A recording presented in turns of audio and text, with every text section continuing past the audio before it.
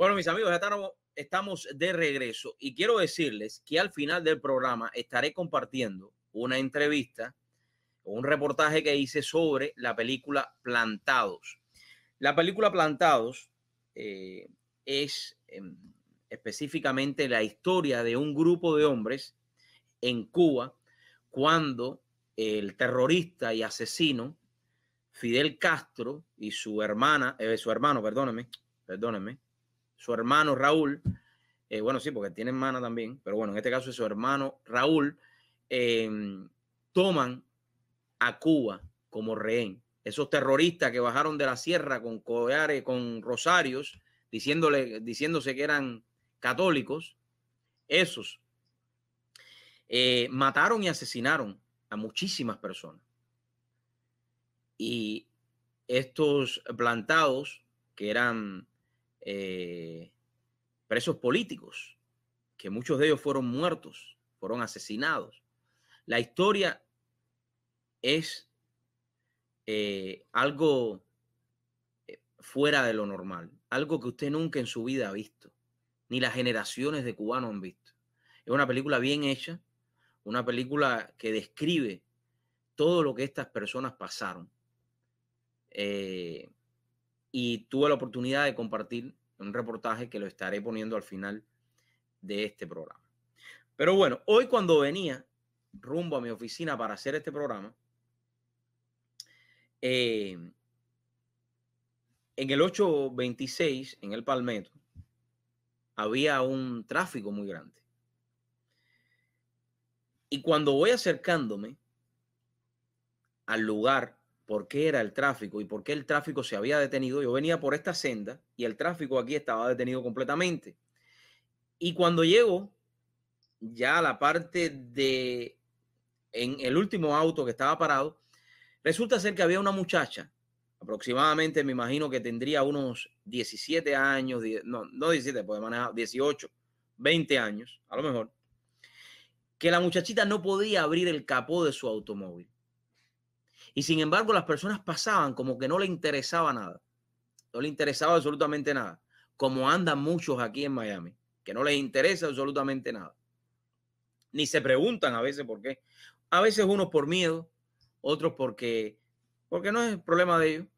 Pero bueno, como yo soy de esa gente que me meto en todo, detuve mi auto en esta senda. Por coincidente, paré el tráfico también de esta senda y esta senda en el Palmetto. Voy a donde estaba la muchacha y le pregunto, ¿qué te pasa? No, es que el auto se me detuvo, paró completamente. Y no sé cómo abrir el capó. ¿No? Una muchacha de 20 años no sabe abrir el capó. La ayudo a que abra su capó, esto con todo el tráfico pasando. Ojo.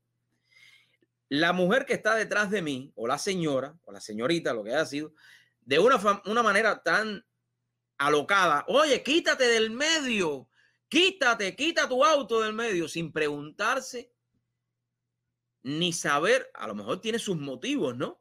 A lo mejor iba con algún problema también, no la estoy juzgando porque no soy para juzgarlo, pero me refiero que nadie hoy por hoy, o son pocos, y no es que yo sea la última Coca-Cola los olvido, ¿no? Porque yo me he equivocado muchísimas veces en mi vida, pero yo creo que, bueno, resumen de la cuestión, la muchacha trató de arrancar su auto nuevamente, el auto no arrancaba, llegó la grúa, gracias a Dios yo me fui, quité el auto de esa senda y la puse en la senda. Esto es en el Palmetto, 4:30 de la tarde, todos los autos pasando, desesperados. Porque usted sabe, cuando ellos ven que un auto está parado, creo que aceleran más todavía. En vez de bajar la velocidad, no importa. Ellos van a 105 millas por hora y que se acabó el mundo, porque van tan apurados. Porque vivimos en un mundo tan apurado.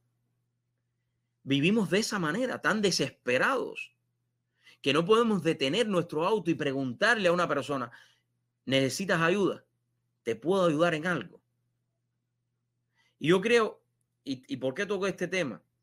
Porque yo creo que en la vida tenemos que frenar, poner los frenos, la emergencia, e ir un poquito más lento. Porque de todas maneras nos vamos a morir un día. Porque de todas maneras, por muy rápido que tú vayas en tu vida, no vas a ir o llegar más temprano. Eso es un cuento mental que te han metido o que te han puesto en tu cabeza. El simple hecho de bajar la ventanilla, claro está, yo no le estoy diciendo que haga esto a las 12 de la noche, a la 1 de la mañana, depende también, porque si usted ve que hay una muchacha sola que le están haciendo algo, trate de preguntar aunque sea, ¿no?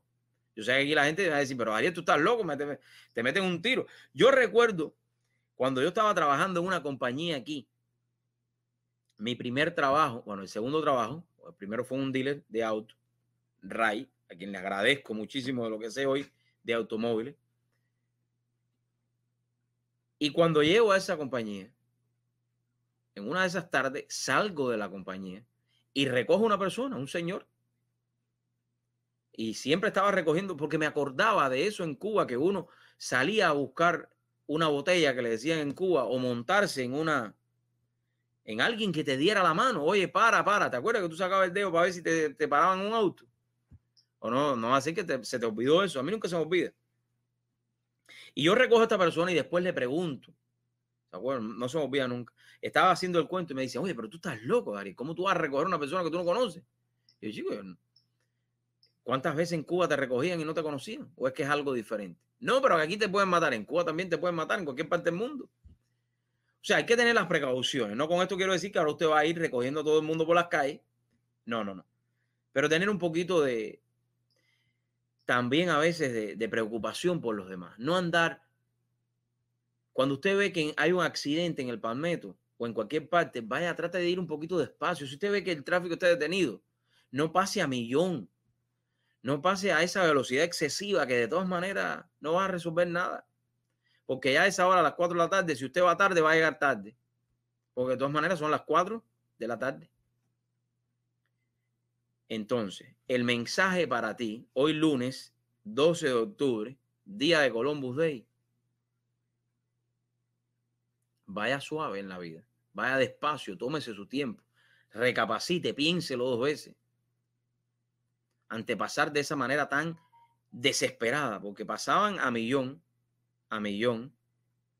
Por eso que a veces a mí me da ganas de ser policía, estudiar en la academia de policía unos meses para poder ponerle ticket a todos esos que van a exceso de velocidad cuando hay un accidente. Igual que cuando un policía para a otra persona, usted no puede ir a millón por esta senda, usted tiene que bajar la velocidad o se pasa de senda. Y si está apurado para llegar temprano, levántese más temprano o salga más temprano para que pueda ir más despacio y llegue a tiempo. Porque recuérdese bien esto y téngalo presente. Usted sabe cuándo sale, pero usted no sabe cuándo va a llegar. Y fíjese eso, qué interesante que acabo de decir. Hasta yo mismo le digo interesante. Usted sabe cuándo sale, pero usted nunca sabe cuándo va a llegar. Usted tiene una idea. Yo tengo que llegar a las 4:30. Yo tengo que llegar a las 5. Pero ¿llegará usted a su destino? Es la pregunta que usted se tiene que hacer.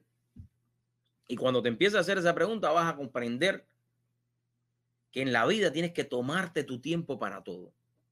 Si estuvimos 9 meses en el vientre de nuestra madre, y eso no se puede cambiar, ¿qué más muestra que es 9 meses en el vientre? Bueno, seguimos entonces. Tómate tu tiempo y cuando veas a alguien que necesita ayuda, bríndale tu mano. Bríndasela, que tú nunca sabes qué es lo que la vida te puede preparar. Al final, todos somos seres humanos y vivimos en este mundo, en este barco llamado Tierra.